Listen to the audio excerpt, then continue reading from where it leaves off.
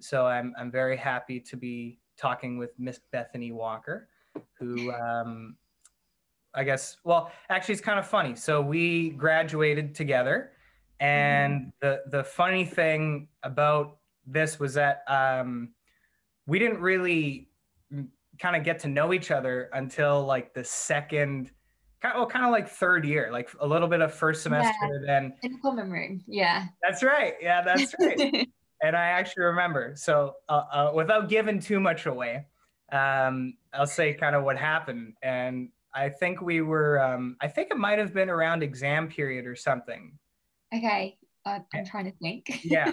And I remember I was working in the con room, and then you came in, you were doing your thing. And then I went to go home because I was done. And then on the way out, we started talking. And I think we ended up talking for like 3 hours or something. Like it was like 2 or 3 hours. It was ridiculous. Oh, I do remember this with Eve, I think, maybe. Yeah, I can't remember if he was there for a bit, but then I think he There's took been off too. so many like chats in the common room. Yeah, exactly, right. And then it was funny. And I remember you and I had a really interesting conversation about a lot of things, probably none of which will be talked about today, but but lots of other good things. And I remember I came back. I left the common room. And I came back home, and I was talking to Milan, and I was like, "Hey, like, have you ever talked to Bethany?" And he's like, "I mean, like a little bit, not really." I'm like, "Dude, she's so sick." Like, I like really, and it was actually, and then we kind of had this conversation, and it was quite funny because I don't regret a lot, but one of the things I actually do regret a little bit for sure was that we didn't get the chance to kind of sort of become friends in university. Yeah, definitely. Yeah. So, I mean, in your head, you're probably like, yeah, fuck you. But like, you know what I mean, right? Like, but yeah, so it's kind of funny. But I'm really happy. I'm really happy to have you on. I've been looking forward to this all week. So I'm quite Yeah, excited. yeah, Um, well, thank you for having me. oh, yeah, for sure. And yeah, I mean, we'll just kind of we we discussed some topics to go over today, and I'm sure, like every other podcast, we'll go off on our tangents, and it'll be a good time. But just to start off, obviously I know who you are, but tell us a Yeah. little bit about where you're from, what you're doing, and give us the rundown. Yeah. Whenever anyone asks me that, I think, oh God, I'm really not that interesting. I know, yeah. Um, but yeah, okay. So I'm actually from the South Coast, in the UK. So from a place called Portsmouth. So it's really different to Guildford, obviously, where we went to university. So it was really nice actually to move away and sort of just experience a bit more of a new place. Yeah, so both of us obviously went and did our law degrees from 2017 to 2020. So obviously we are the class of COVID. So that's brilliant. But we got our law degrees, so that's the main thing. Yeah, and then at the moment I suppose what everybody would call it in America as being in law school. So yeah, it's not called law school here, but everybody likes to say it is. Yeah, so I'm just there at the moment, and then I start as a trainee solicitor next year. So I have to pass law school to get there. So it's kind of, I'm living like my sort of Legally Blonde moment at the moment. I can appreciate that. That's always good. Yeah. So when you finally become a lawyer, and I guess that's the other funny thing too, because back home, I mean, I'm pretty sure most people are both barrister and solicitor. Yeah, I think that's right. Yeah, but whereas there's a line here. So obviously some people are law people listening to this, so they kind of get it. But Yeah. solicitor, so what's that? What are you doing with that? Yeah, so the way it works here, well, the legal education is actually changing in the UK, but as it currently stands, you'll if you're looking to be a solicitor like I am, you'll train for 2 years. So that could be in 4 different departments. So at the moment, I'm kind of thinking that I quite like the sort of private client side of things as opposed to commercial, as much as I really enjoy sort of dealing with businesses as we are in law school at the moment, I do really feel like you can probably say the same thing, you know, when we did family law at university, when we did medical law and clinical negligence and stuff like that. Like, I find that so interesting because it's literally real people's lives, it's tangible emotions. So I think I'm sort of looking to go down that route. So in my training, I'll hopefully sit in departments that are private client based so I can get more of a feel for it. And then, yeah, after the 2 years, you then qualify. But obviously, your qualification is essentially the beginning of your journey. Like, just because you're qualified, it doesn't mean you can, you know, go out and do everything, because you really can't. You're still so junior at that point. And I suppose it's quite similar to doctors in that sense. Like, just because you have qualified as a doctor, like, you know, they're not going to send you in for the most complex operations, and, you know, when you've got someone's like life at your hands, sort of thing. So it's the same sort of thing. So yeah, the way I see it is I like to have 5-year plans. So I'm currently in the 3rd year of my 5-year plan to qualify. So then I don't really see much. Do you know what I mean? Like, I take it in 5-year chunks. So at the moment, I'm just getting to qualification, and then from qualification, it'll be another 5-year plan in terms of like where I want to specialize, where I want my niche to be. So yeah, I'm just really taking it in manageable chunks and just seeing how it goes. Oh yeah, for sure. Sounds good. And it's funny. So it's just kind of funny. I know it's not polite to ask this, but just for the listeners, because I know just listening to you, just for that couple minutes, just kind of makes me smile. How old are you? 21. Yeah. Very poised for 21, let me tell you. Yeah, no, you're doing great. The track you're on, you're doing great. So yeah, no, that's awesome. Oh, thank you. I feel like a 40-year-old in my head sometimes. So yeah, exactly. I know. I have that feeling too. I think that's why we get along, because I think I'm so much older than my actual age. Definitely. Yeah. In a good way, though. In a good way. Yeah. Okay. Yeah. And yeah, just kind of one of the things that I was really excited to talk to you about was well, a few things, but one of the things was that the reason that you stood out to me to have on the podcast was that of course you do law, and you know you're a part of that, and you did really well, obviously, but you also did a lot of other things. So it's not just going to classes and tunnel vision. You're doing a bunch of different things, and a lot of the stuff I thought was quite interesting. So yeah, fill in the blanks there. Yeah, I mean, I kind of knew that. I was always told, so my parents didn't actually go to university, but my stepdad did.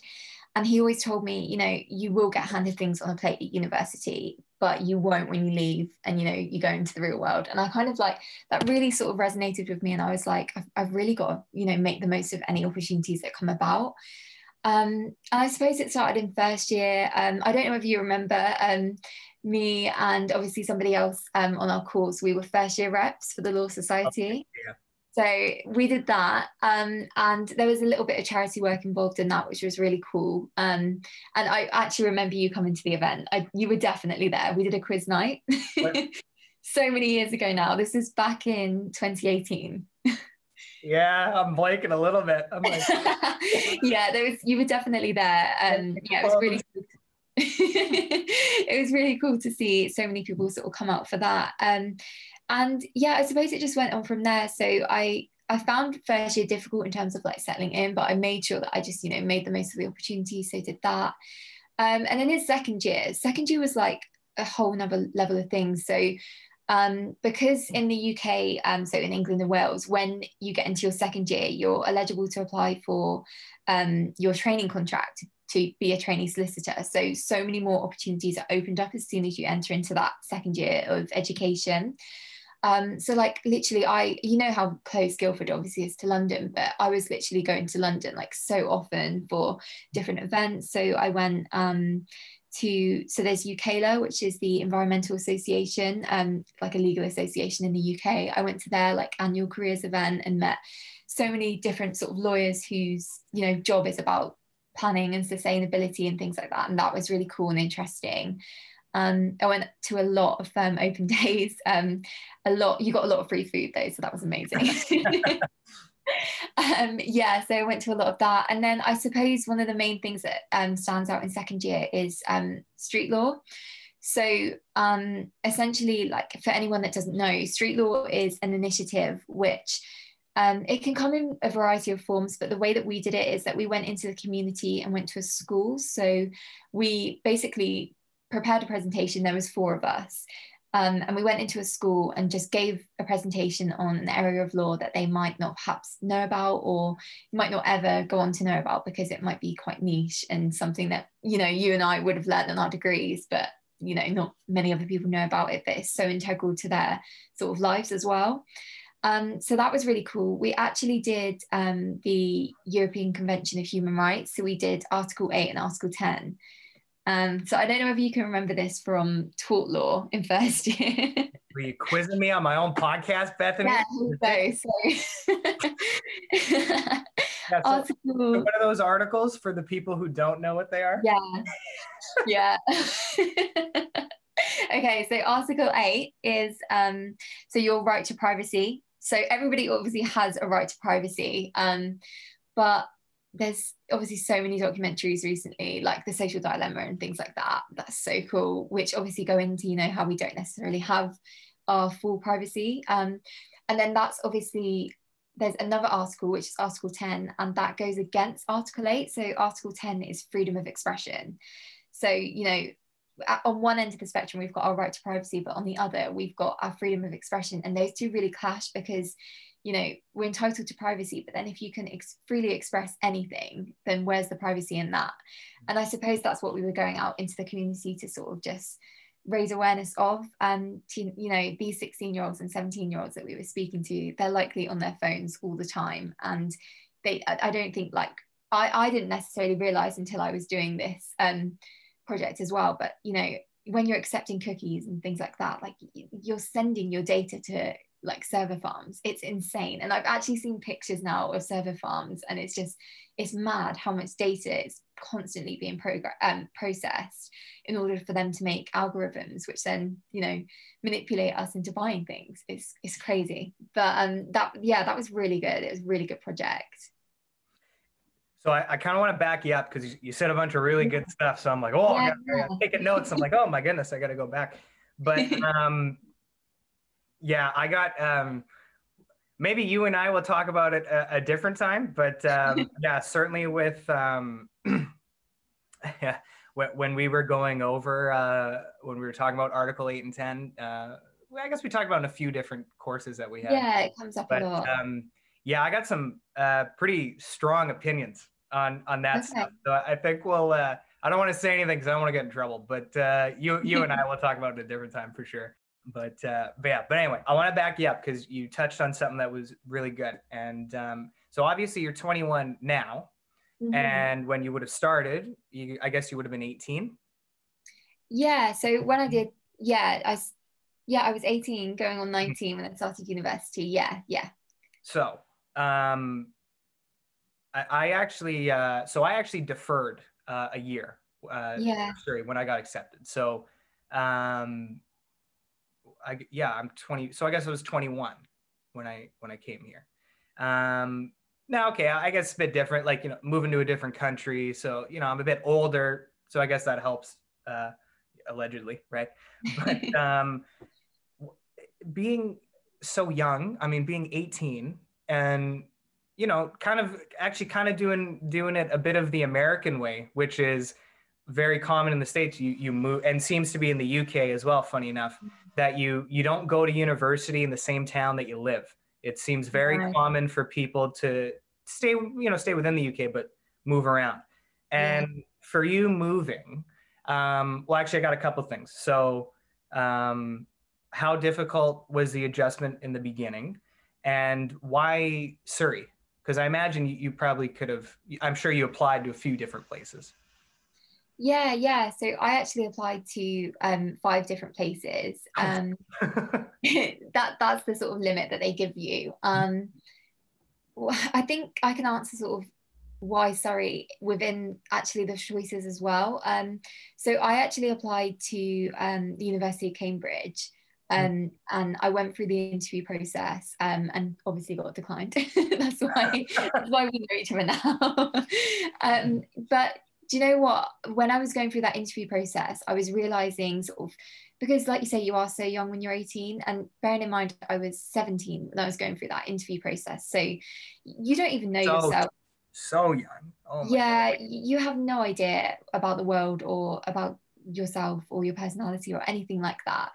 Um, so yeah, I was doing that interview process and I was like, do you know what? This is an amazing place to go, like, to get your education. But I just personally, I didn't think it was for me. And I'm not surprised that I got declined, because I'm just not that sort of person. And like, do you know what I mean? Like there's Oh no yeah, shade at all. I know what you mean. Yeah. There's Yeah.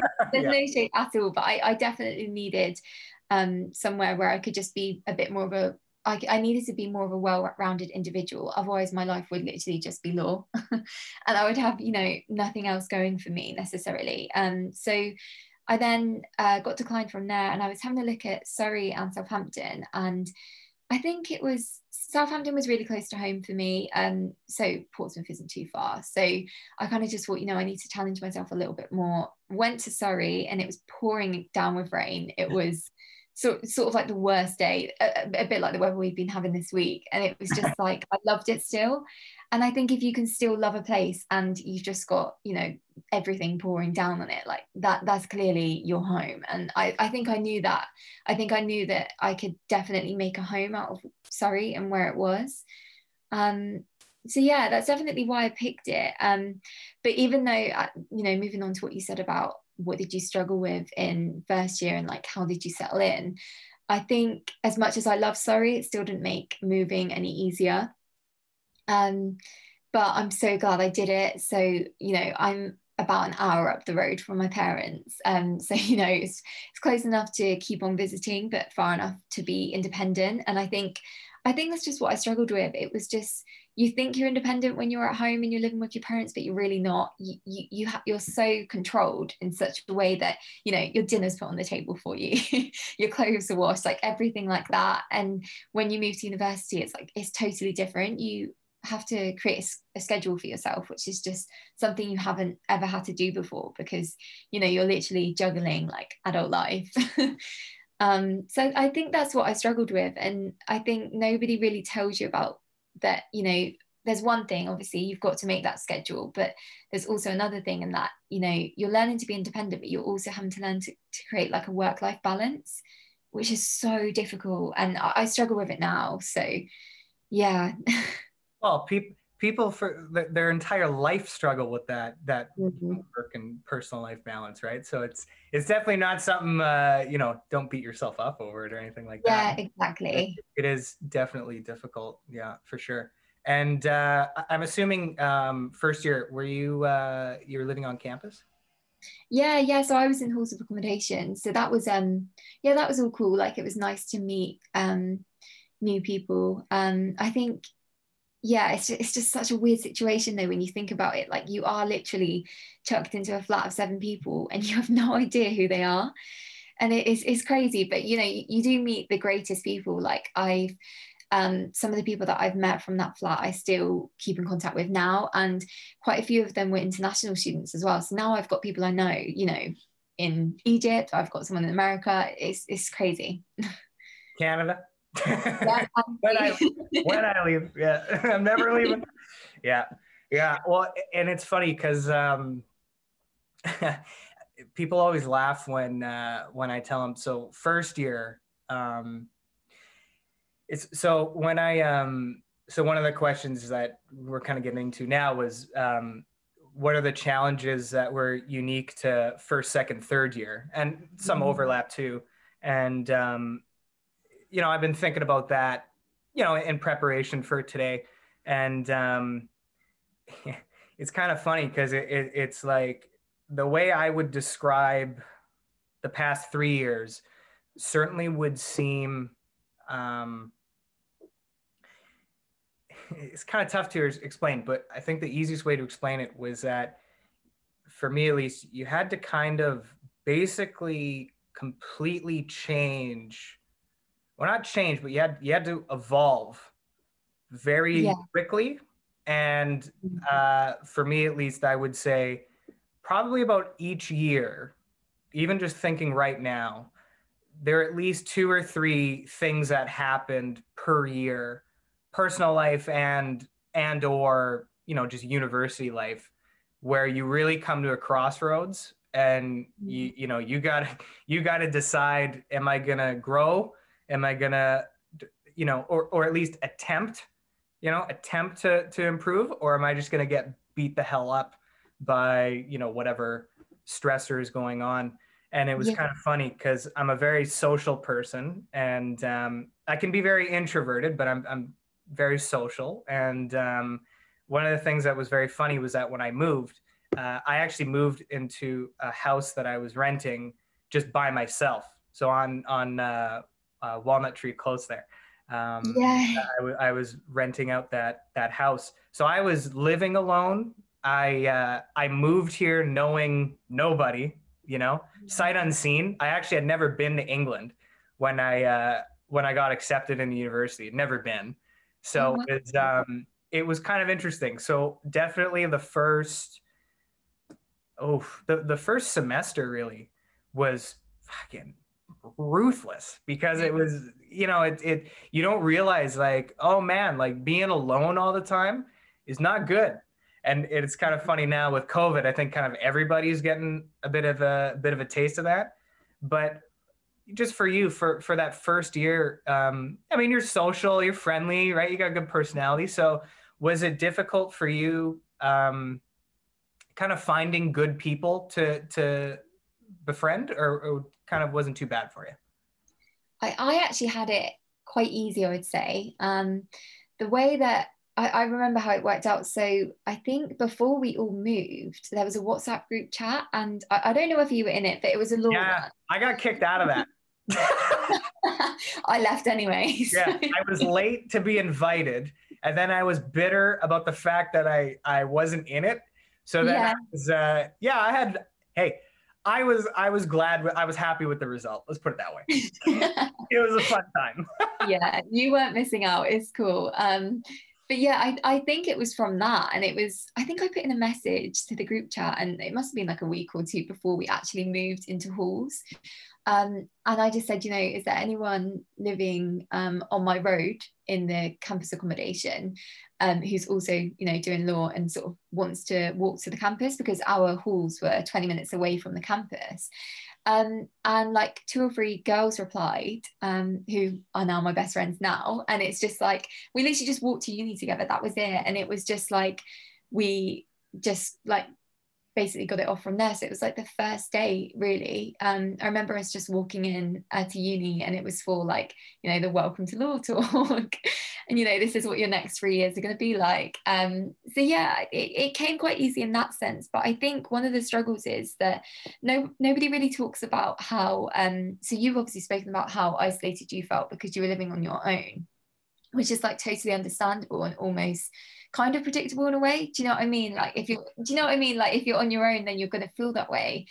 But nobody then speaks about in halls how lonely that can be as well. It's so weird. You can be amongst so many people. So I was in a flat of 7, yet I felt so alone at times because you're just in that one room. And I had an ensuite as well, so like I didn't really have to leave unless I wanted food.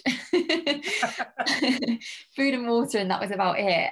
So you can just feel so lonely when you're in that halls room. And it's just, I don't really think anyone speaks about that, because when people speak about going to university in that first year and the challenges you'll face, everyone's like, oh, it'll be fine, you'll make loads of friends in freshers week.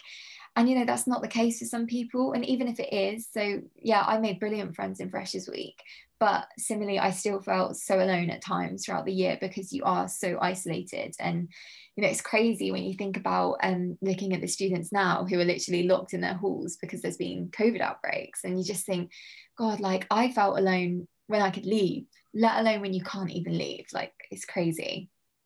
Yeah. Well, and it's funny too, because even even for me, like the people that I was friends with in first year, I'm not even really friends with anymore now. Like from first Yeah. to second year, or I guess kind of more third year, I guess. I mean, not like I got bad feelings towards any of those people or anything like that, but you just kind of do different things Right. and you Yeah. branch off. So it was kind of funny because then going into, yeah, I mean, I guess going into second year, it was, yeah, I guess more third year, but second year too, it was kind of like, shit. So all the work that I did to meet people, I gotta like do it over again because it's like, it just, you know what I mean? Like you don't really think about that type of stuff, and it's hard putting yourself out there.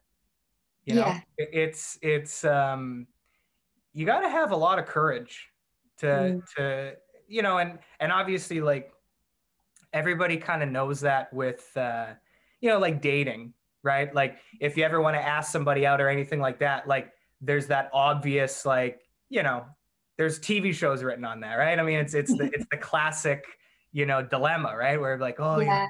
but people I don't think about it in the sense that just meeting new friends is something that you really have to make a conceited effort to do. It doesn't come easy. You got to go and get it, and that can be tough, right? Yeah. Oh my God, completely. I think you've sorted out your friends in first year. And I think it's just because you think, this is just uni, it's all one big 3 years, if that makes sense. Hmm. But it's actually not. And I think that's what we're getting at. There's so many unique sort of challenges to each year. Just because you've sorted out a friendship group in first year, you grow and develop as a person, and you're ultimately building your network of people around you. And it's always going to get bigger and then sort of get smaller again once who's your type of person, sort of thing. So yeah, it's constantly putting yourself out there. But I'm sure you can say the same, like you're glad that you did, because I've got so many sort of good friends from uni now who I don't necessarily have to speak to for a couple of weeks, but I know that they'll be there when I need them, or when vice versa, sort of thing. And it's so nice sort of hearing about people now, like what people are getting up to, what they've done since they've graduated and stuff like that. And yeah, I'm really glad that we did put ourselves out there, because yeah, it's so nice to have that network.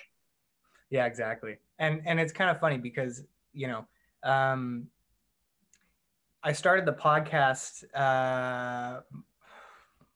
before COVID.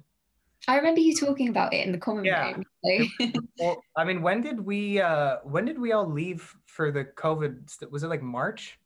It was Kind of like everything. March the 11th or 12th, if you want to be Yeah, exact. something like that. Yeah, I was thinking that too. I'm like, I feel like it was, yeah.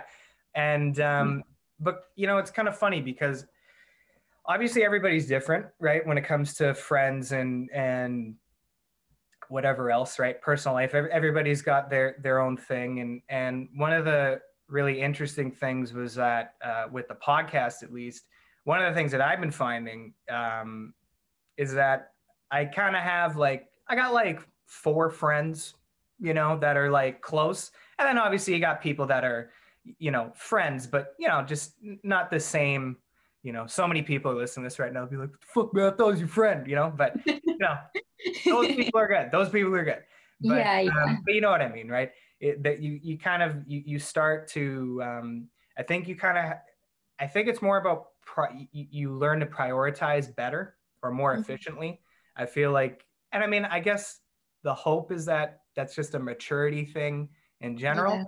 yeah, But I think certainly, the experiences of university and meeting different people kind of shapes you in that sense.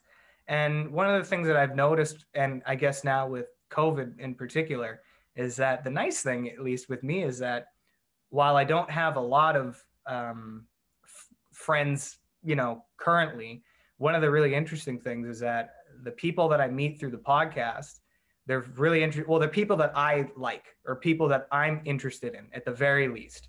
yeah, And so it gives you a good opportunity to start building relationships with people that you wouldn't normally, like the people that I've met on the podcast, there's no way I would ever meet these people in any other way. It's just the nature of, they're also a lot older than me, like they're established people, they're successful, yeah, right? I'm just some, fucking 24-year-old who graduated from it doesn't mean nothing, right? You're just starting. And it's kind of interesting because I think you get to it's just interesting to see how people react to that to that change, right? And how what people decide to focus on. And one of the things that I really noticed in that sense was the change from second to third year. Because I gotta say, second year for me, for whatever reason, is just a blur. Like I don't really have a lot of there's not a lot of distinctive memories that kind of jump out at me about second year. I don't know, maybe that's just my shitty memory or whatever. But definitely third year is when it's just really interesting to see how it's interesting, like how personally you adapt to that. And it's also really interesting to see how other people, like just observing other people and what they do and how they react to that. But for third year, well, actually, we'll start with second year. I don't really remember second year, but how was your second year? My second year, I could say the same as you, really. Okay, It went so quickly. Because in second year I was doing so much sort of career related stuff that if I was everywhere, like I don't even remember. Do you know what I mean? Like, I don't actually have any social memories from second year. I know I went out once on a night out and it was great, and that was it. That's all I remember. It was just, I was doing a lot of like career related stuff, like application processes and things like that. And ultimately, like second year is when I actually got my graduate job. So I remember second year in that sense, like it was so monumental to me in that sort of sense. But I think second year is such a weird one. So there is definitely a jump from first year, really, really noticeable. And I think you've really got to get used to that, and quite quickly. I think the lecturers expect so much more of you, without even almost they don't necessarily tell you, how to make that jump. You've got to figure it out yourself. And I think that's probably why it was such a blur, because you're doing the same thing that you were doing last year. You're doing it in a different way and to a different standard, and so you're just scrambling to get your work together and just keep on top of stuff. And so I think that's ultimately my second year. I just remember scrambling. There was just so much to do and so little time, and you had to grow so much as a person as well. And it's crazy. It's really funny because recently I've met a few people who are in business and economics, so arts, but not law. And I haven't really met anybody. I met a few science people, but nobody else really in the arts. And one of the funny things is that when you talk about the law program to other people who are not in law, they just look at you like, are you like serious? Like that's what is going on. And one of the things I'm glad that you pointed out was, I think for me, the difference between first and second year, my problem is that is not the jump to second year. I think it's the reverse problem. I think they expect too little of you in the first year.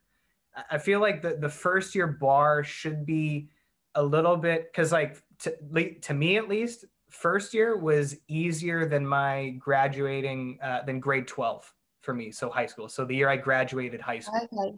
Yeah. And I was like, this is like genuinely. I mean, I really was like, high school was a lot harder than this. And then you go to second year and it's like 5 times as difficult. And it's like, what the fuck? Like, we're just gonna go from A to Z in one jump. So that was kind of frustrating, because it was like, and the thing that people don't understand, and like what you said too, is that it's such a blur. It goes by so fast that, I mean, a semester is what, 3 months, 3.5 months? Yeah, I mean, literally like 11 weeks, I think. Yeah. And if you fall behind, you are done. You fall behind 2-3 weeks, you're not looking good. And that can be, obviously, then that just compounds the stress, right? Then you're dealing with, multiple things. But from the networking side, obviously it worked out really well, because then you got your job out of it. So it worked out quite well. But in the process of that, did you ever have that feeling like, shit, like, I don't know if this is what I should, like, did you ever have a feeling like, man, I don't know if I'm doing the right thing, or did you kind of, because it must have been stressful. I mean, it's everything is stressful, right? But certainly going through something like that.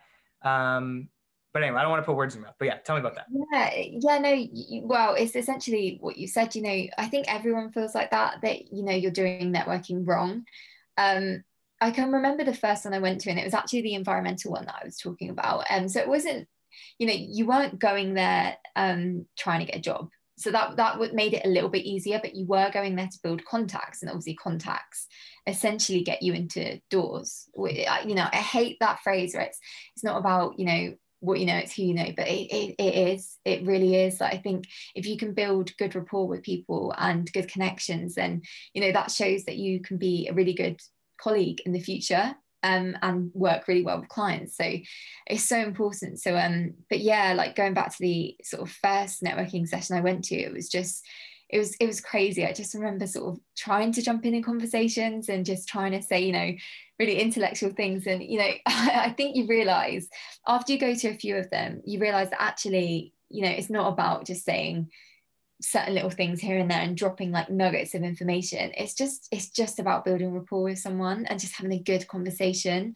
and something that you're passionate about as well. Like, if you're at one of these events, specifically law related as well, you're clearly interested in law, and you're interested in what it was like before, what it's like now, what it's going to be like in 10 years time. So I suppose it's just having those conversations. So it's a gut instinct though. The whole time you think you're doing it wrong, but you're clearly doing it right if you're managing to build connections and build like real rapport, not just people that, you just think, oh, that was really nice to meet them, but you never talk to them again. These are people that you still are connected with nowadays. Yeah, 100%. And one of the, obviously, I mean, you're social, like even now, you're comfortable, right? Like you fit right in doing all that stuff. But when it comes to, networking in general, did you kind of just go the trial by fire? Like, I'm just going to improve by just constantly exposing myself to different networking events? Did you do a lot of, did you read any stuff like, okay, this is how to get into rapport? Like, what was your process like for those?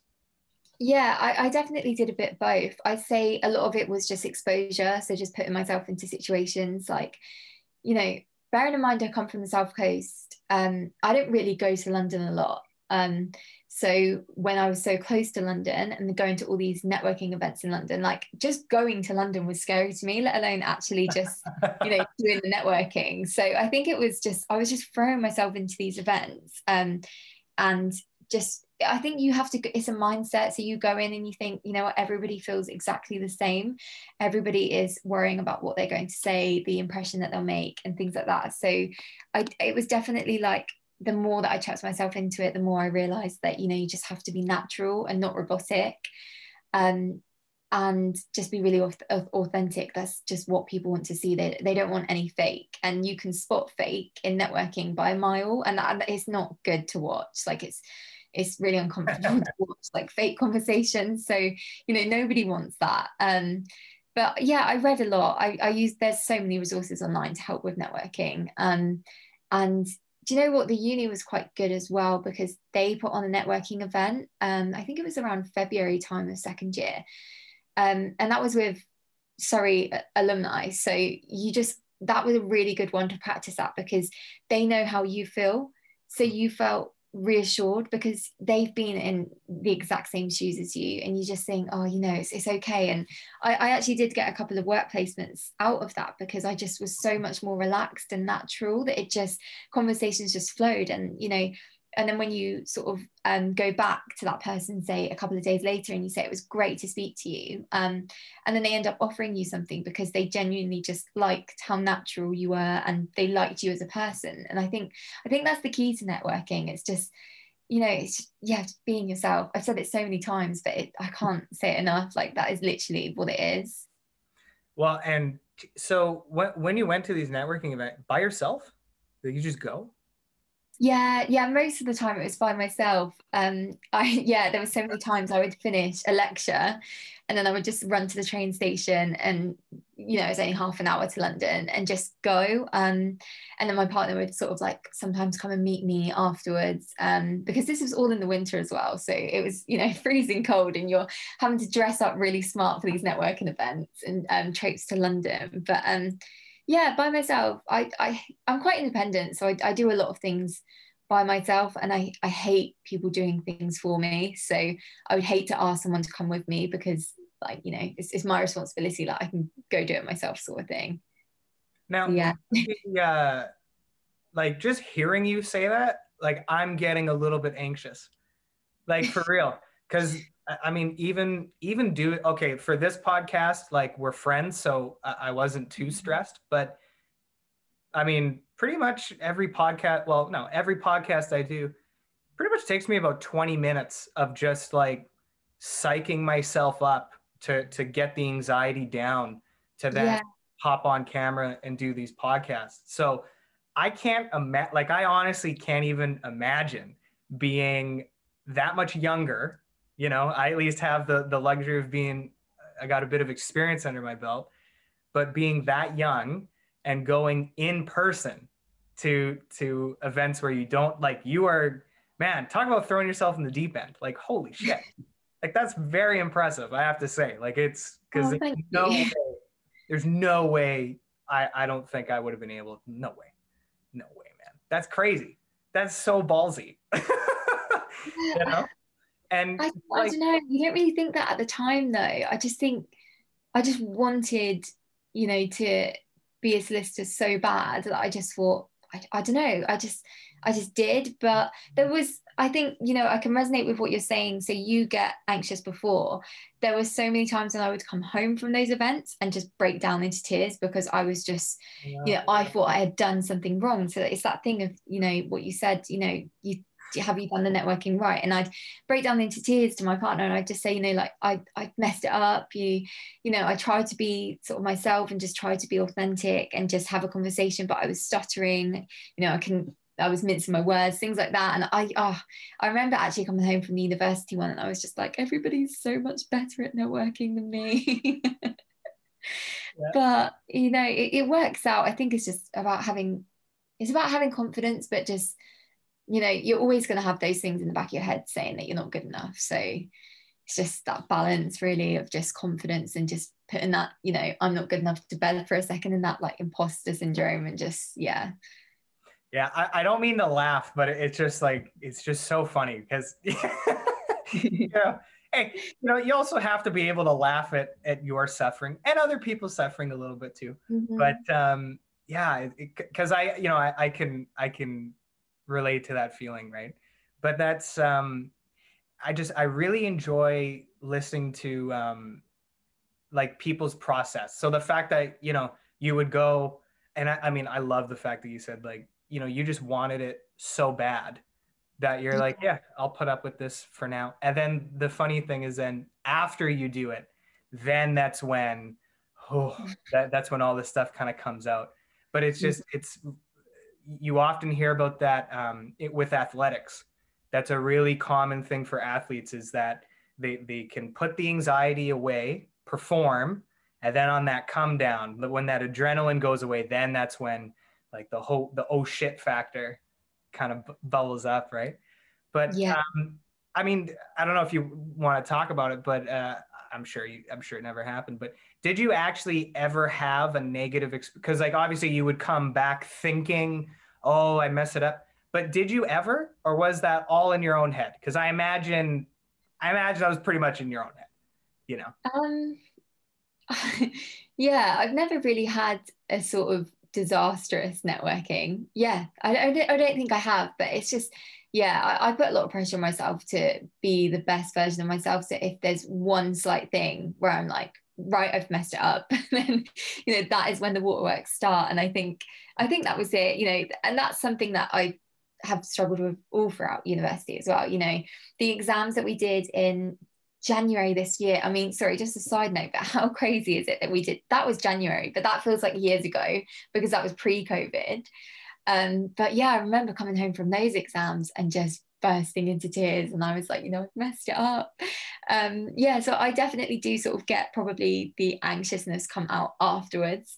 I can put myself in the game and do it, and then I reflect afterwards, and I've almost got this like morphed vision sometimes of like, I remember things differently to how they were.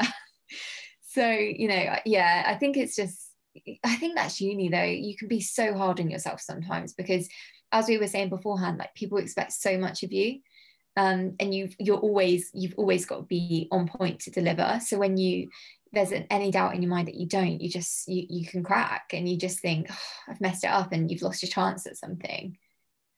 Yeah, I remember. I remember after. I won't say the exam, but I remember after a particular exam in January that a lot of people had a tough time with, and I remember. Yeah. I remember we talked for like 30 seconds after one exam, and yeah, we were both pretty pissed about what happened, but and I think that's the thing too, is that shit does happen, is that you can prepare, you can do everything right, and then you show up on the exam day or at court or whatever, right? Mm. And then something doesn't go your way and it's different than what you expected, or I mean, certainly with me there were a couple exams that stand out where it was like what we were told was one thing, and then you walk into the exam and you're looking at the exam going, yeah, this doesn't look right, you know. And then the stress comes up, right? But yeah, one of the criticisms that I as much as I mean, the whole university experience with Surrey, I mean, I got totally positive. I mean, I wouldn't really, even the negative stuff, I wouldn't change anything. I loved pretty much everything. But I mean, I got my criticism still because I can't help myself. But one of the things that bothered me, kind of related to what you were saying, is that at least I felt that I felt that on multiple occasions, particularly with third year, the expectations versus, well, just what we were told, and then the expectations, two different things. And that really bothered me, particularly with the second semester, when then we were all at home and then we're still expected to perform at the same level. That was never really, it's, we'll take that into consideration. None of that shit was taken into. I can look at those marks and I can tell you right now, none of that was taken into consideration. But did you find that problematic? Like the difference between expectations and then the stark reality? Yeah, I think it all comes down to like what we were saying. There's just so much growing up that you have to do at the same time. And I think maybe that's what it was. It was just that there was high expectations, but every year of uni, you're prepared. You are sort of, they want you to fill in the gaps even more than you did the last year. So, we thought second year was hard, and then you get into third year and it's just, you have to almost guess what they want you to do sometimes. And I'm the same, like, I found it such a positive experience, but that it was tough. And, it was really, really tough with COVID on top of that. But in a way, I'm so grateful for that experience now, because I think I've grown up and learned so much more just doing semester 2 in lockdown than I have throughout the whole, time at university. I think that was like the making of sort of who I am now, I suppose. And, again, that would change in 5 years' time. I'm sure it'll be really different to how I am now. But like, I'm really grateful for that learning process, as difficult as it was. Yeah, I kind of feel the same way, because the way I kind of describe it to people is my threshold for pain is a lot higher. Not just physical, right? Physical pain's easy, but dealing with, emotions and stress like that. Oh yeah. My capacity to take a beating is a lot higher now after, after that third year. Holy shit. But Yeah. it's funny, because one of the things that I noticed, which is my criticism about law in general, is that it seemed like the only people who did well were the people who were just, and we know who these people are, is just law people. the most one-dimensional, just that they can do the equivalent that I always draw it to is practice players. So these are the guys on your team who they're studs in practice, and then when the game happens, they're nowhere to be found.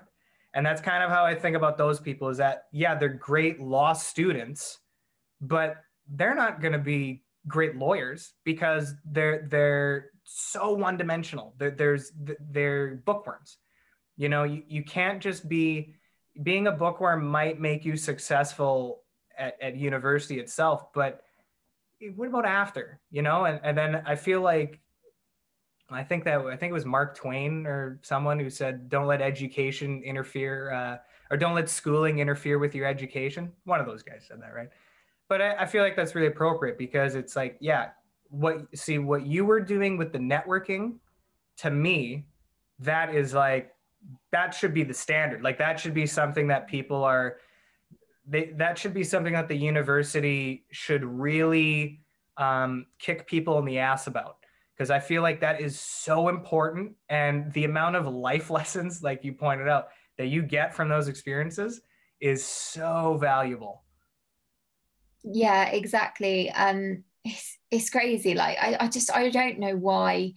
I think I don't even know whether it's a university-wide issue or whether it's just because before you go to university, you're told that you're going to university to get your degree.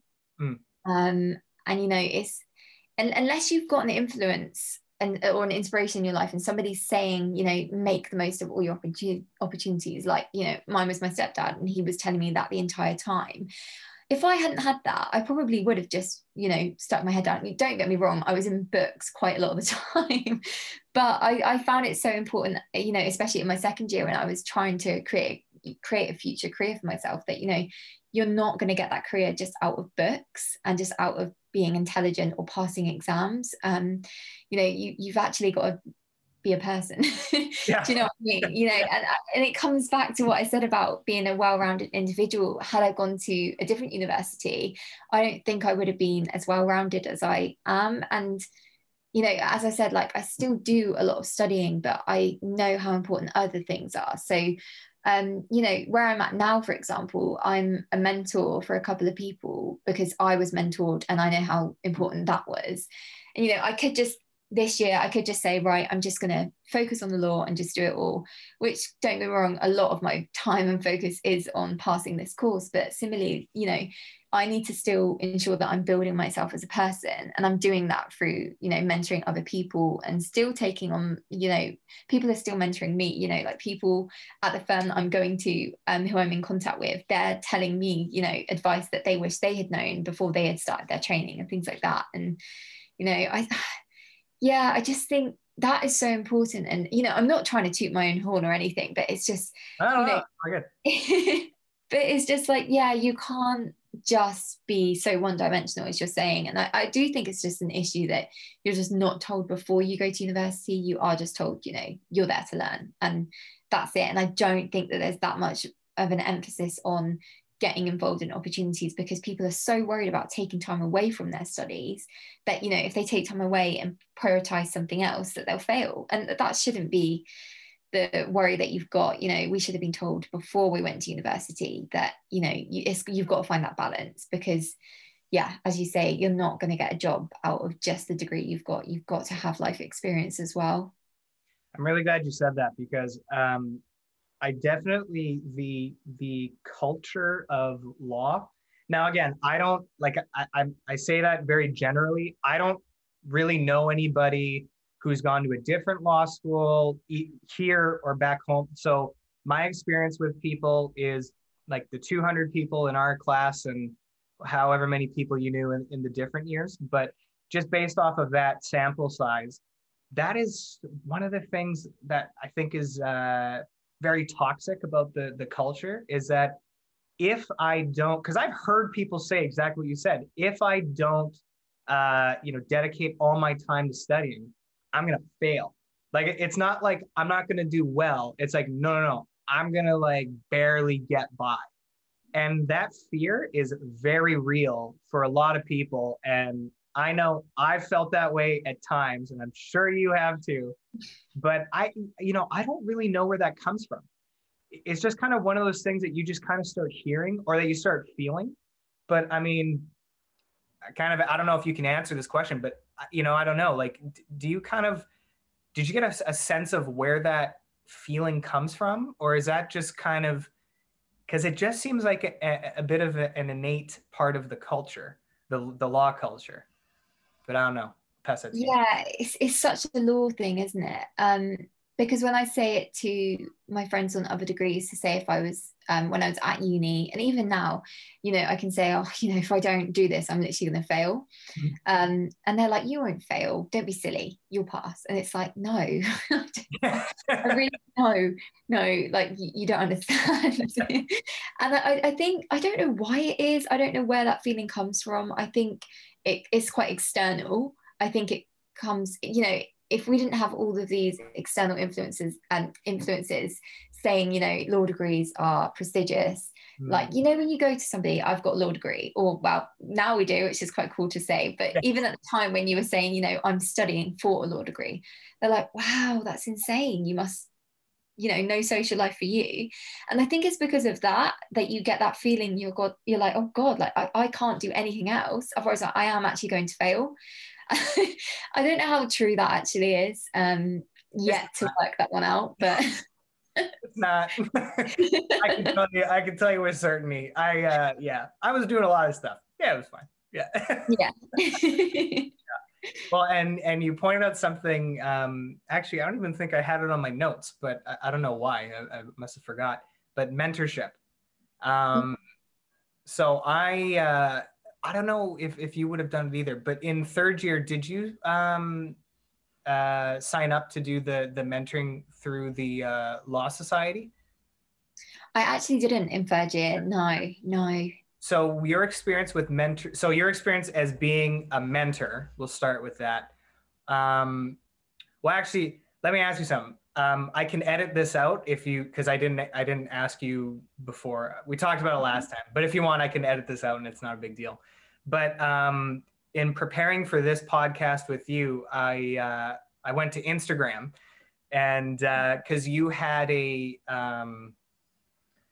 I guess like basically like a mentoring kind of account, Instagram account. Yeah. And which was excellent, by the way. Like I really enjoyed seeing your posts. It was really good stuff. I really liked it. And then in preparing for the podcast, I went to look for it and it wasn't there.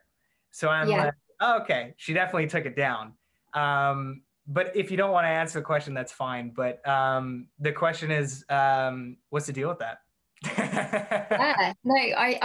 Obviously we spoke about this a couple of weeks ago, but it's a funny one because mentoring is so important to me. And like I said, I was mentored myself, and I take a lot of inspiration from people externally, and I think we all do. We all need to have outside influences in order to strive towards our motivations and goals, whatever you're doing. But I had an account that I was just posting. I think it was like 2 times a week. I was like a Monday and Thursday I was posting on different topics around sort of like mentoring in law, networking in law, just all of those things that people you don't really get told it at university. It's one of those things you kind of have to work out for yourself. So if you are looking to go into the legal industry, there's just so many things that are expected of you. So like networking and mentoring is 2 of the big ones. And I actually took it down because so as much as I do networking and mentoring still, especially mentoring, I have like one main mentee who has been my mentee since the start of the pandemic, because that's when the organization that I do it for, that was when they set up. But then I have like a few other people on LinkedIn who will just message me sort of every now and then, and we'll have mentoring calls. So that's like still really cool. I absolutely love doing that. But I took the account down because it was sort of just, and I said it to you, it was mental health related. It's, mentoring is so, so important. But you really, I think this is the law thing as well, because like we said, there's so many opportunities, but sometimes you just need to learn to say no. for your own sort of sanity and well-being, because there's so much that you can get yourself involved with and so much that you can do to give to other people. And I love giving. Like, you know, I am that person at Christmas that absolutely loves like giving presents and watching people open them as opposed to receiving them. And it's the same with mentoring. I love mentoring, and that's why I still do it now. But I shut the account down because it was just getting uncontrollable. Like, so many people, and I'm so grateful that they messaged me, but so many people were asking for my help. And, you know, it gets to a point where you're helping so many people, but you're not helping yourself. And, you know, it can seem really controversial to say that, but I think it's something that you have to be honest about. You know, if you're not looking out after yourself and not recharging your batteries, how on earth are you meant to produce and give out to other people? So yeah, that's essentially why I shut it down. And I now just, my mentoring is much more focused. And I think the mentees that I have really understand where I'm coming from as well. When I, you know, they've asked, you know, oh, you shut your account down. And I'm honest about it. And I'm just, you know, I just say, I had to put myself first. And I think when you take the context as well as when I actually deleted it. So I deleted it in maybe August. We just come out of a pandemic. Well, we're still in one, but we're just come out of like the first wave of the pandemic, and it was crazy. And I think, you know, as we were saying beforehand, we finished our degrees in a lockdown with virtually no support really whatsoever. It was just us on our own trying to do it to get this thing up on the wall. And I really needed to just sort of recover from that. And I love helping other people, but I was just helping too much. And that sounds really bad, but I just needed to take the time to recover. So No, yeah. not at all. Yeah. I mean, I think I'm keeping an eye on the time, by the way, just want to throw that out there, but Yeah, no problem. yeah, it's definitely one of those things. I actually did mentorship when I was in high school. So, and I loved it. So since like 17, 18, I really, I think, so there was a couple people in particular, one girl in particular that I still in frequent contact with, and we get along great. And yeah, and that was how I met these couple people, through this mentorship thing. And it is super rewarding to see. I mean, again, like, we're both young too, so it's like what we're giving to people younger than us is like, you know, we hope we're doing the right thing, but, you know, we're limited because we're learning too. Like you pointed that out, like we're kind of in the middle. So we look up to the people who mentor us, and then we kind of do our thing for the people that we mentor, right? And hopefully you give them good information, right? And that's the hope, right? And it's super well, you know, and when you start reading about just all this, I mean, the psychological literature on this is super deep. If anybody wants to look into it, but altruism, very interesting concept. But certainly the feeling that you get from successfully, we'll say that, from successfully mentoring somebody is so rewarding. And you learn a lot too. By teaching, you learn twice, because you got to learn it yourself, and then you learn it again by teaching. And but I'm really happy that you pointed it out, because that is definitely the dark side of, well, and even now with COVID, we're actually seeing a lot of mental health issues with hospital workers, because they're out there helping people, they're doing their job, and it's extremely stressful. But what's their outlet? You know, they don't have one. You know, and that's pretty. I mean, I gotta say, like, you're a go-getter. So I mean, I'm actually not surprised that you did it, but that is really gutsy for you to, you know, be like, hey, like, I'm not doing well. So I gotta be firm and say, hey, I gotta take a break away from this, and I gotta get myself right. And then I'm sure your idea is that hopefully you'll go back to doing that one day, or maybe things will change and you do something a little bit different. But it's not like you walk away from it completely. It's just like, we got to recharge and refuel and get back at it. Yeah, it's exactly that. I think, I've just got not even a year, 10 months of education left. Yeah. And I just think, it's crazy. And I have to pass this course in order to start my job. So it's kind of just like, yeah, I wasn't great. Like I struggled a lot doing that degree in lockdown. And then, yeah, so I took I just said, no, I'm not doing it anymore to that extent anyway.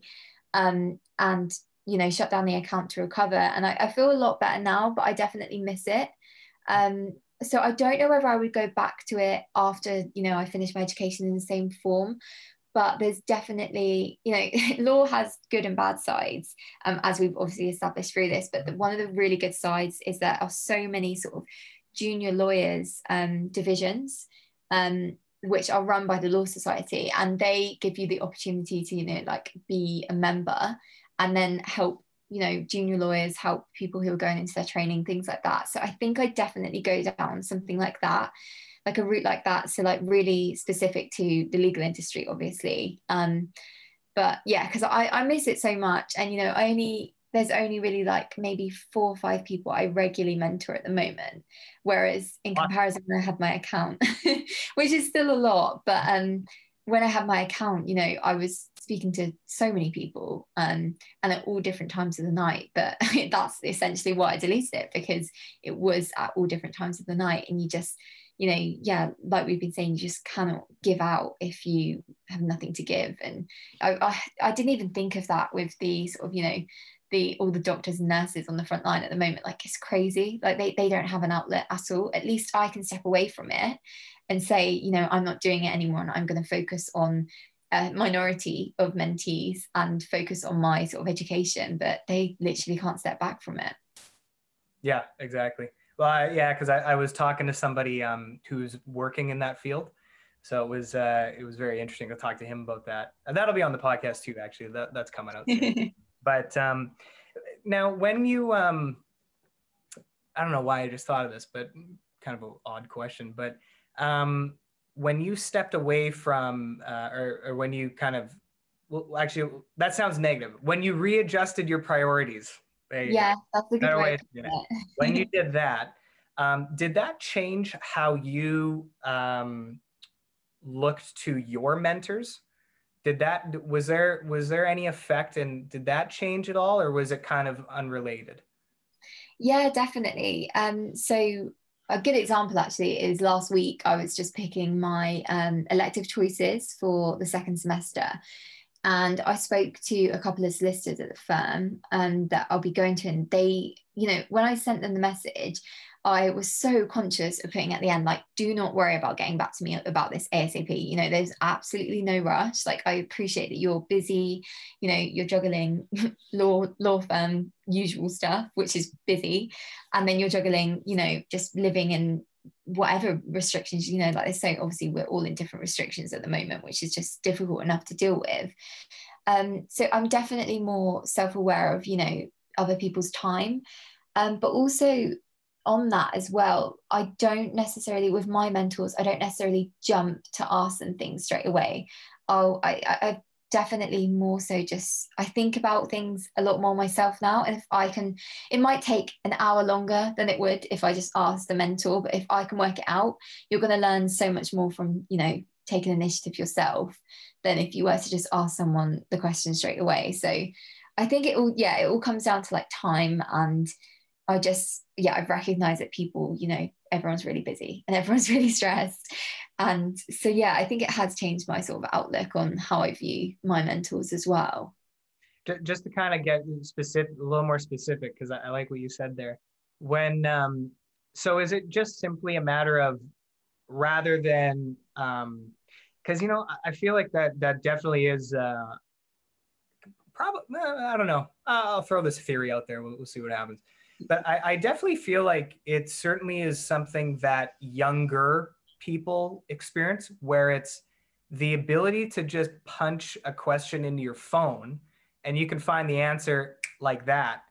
I feel like we tend to, maybe instead of kind of just figuring it out for ourselves, we'll just go to as an external, either a Google engine or another person, and just be like, hey, you give me the answer. So now, just based on what you were saying there, is it just a matter of you just kind of, you're just being a little bit more independent? So rather than that first instinct to reach out, you just go, okay, like I'll go check it out a little bit myself. And then if I need to, then that's when I'll reach out. I just want to be sure I got Yeah, that's exactly it. Yeah, I think it's just like you say, we're so used to just being able to get instant answers through no fault of our own. Obviously, we're just the it. generation that has grown up with that sort of technology available to us. But yeah, and I think a lot of it is also to do with the course that I'm on at the moment. It's so different to uni in the sense that, you know, I would just ask a lecturer a question. The Yeah. moment I don't understand, I'm like, yeah, you know, like, can I ask a question? You know, I'll just get it over and done with straight away. But now they have very much set the precedent that, you know, you need to work out yourself. Like this course, sorry, is basically self-taught. You just go to uni to consolidate it almost and put it into practice just with supervision.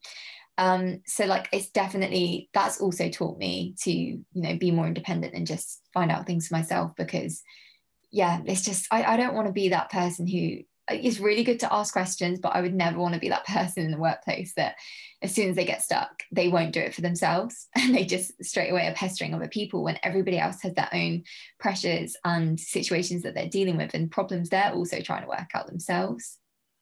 Yeah, that's a really good way of looking at it, because and I'm guilty of that. Well, we're all guilty of that, but I catch myself certainly. Yeah, I'll tell you about a couple of those after. But I've certainly caught myself where, yeah, your immediate response is to be like, hey, you know, be like, someone else tell me the answer to this, but you don't realize, like, okay, no, that person is a person. They got stress, they have priorities, they got things that they got to get done before they can deal with you. So if you're going to go bug somebody, it better be good. So I Yeah, feel like, yeah, exactly that. yeah, just the threshold of I think just the threshold needs to be higher. um, but seems like you kind of got that figured out too. Yeah, I mean, yeah, it's a learning process, isn't it? But yeah, yeah, you just can't. I didn't want to be that person. And I really realized how much I was at uni sometimes. Like as soon as I was stuck, it would just be like I'd ask a lecturer, and it's just like they must have so many questions a day, because I'm not the only person that was like that. That's fair enough. So yeah. And I want to ask you, I'm curious about this. Yeah, sorry, just checking on the time.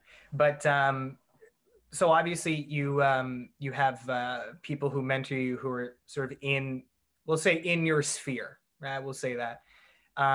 Do you have people that you look to, that you look up to, who you would consider mentors, but people that you don't actually know? Like, do you kind of have those role models that are, you know, because I mean, I have my list. I mean, I'm always funny. My list is short, and people always laugh at mine because they're like, "What? That's really interesting." I'll share it after, but yeah, I'm just kind of curious about that. Like, is there anybody that you, and again, like, can be like famous people or whoever, but just, is that something that that you find is useful to you?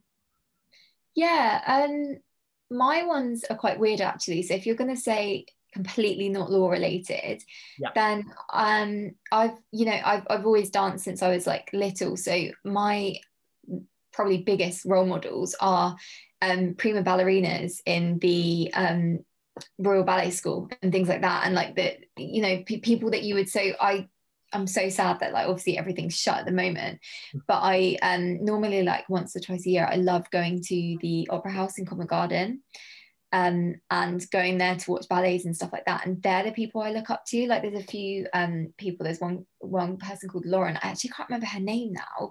Her last name, but she's incredible. She's like one of the principals there, and I think it's really nice and refreshing to have role models. Like I have a lot in law, and like a lot, like there's obviously so many people you can look up to, whether that be your lecturers, people that you're going to be working with in the future, or just anybody else. But I think I look to the ballerinas more in some ways, because that that's they represent everything that you want to be. Like there's physical determination, there's mental determination, there's there's just so many, like they have so many key attributes and stuff like that. And it's just, yeah, like a funny example is that when I applied for my training contract, I think there was a question and it was like, if you looked up to anybody the most, whether it be famous, like a famous person, a literature character, anyone like that, who would it be and why?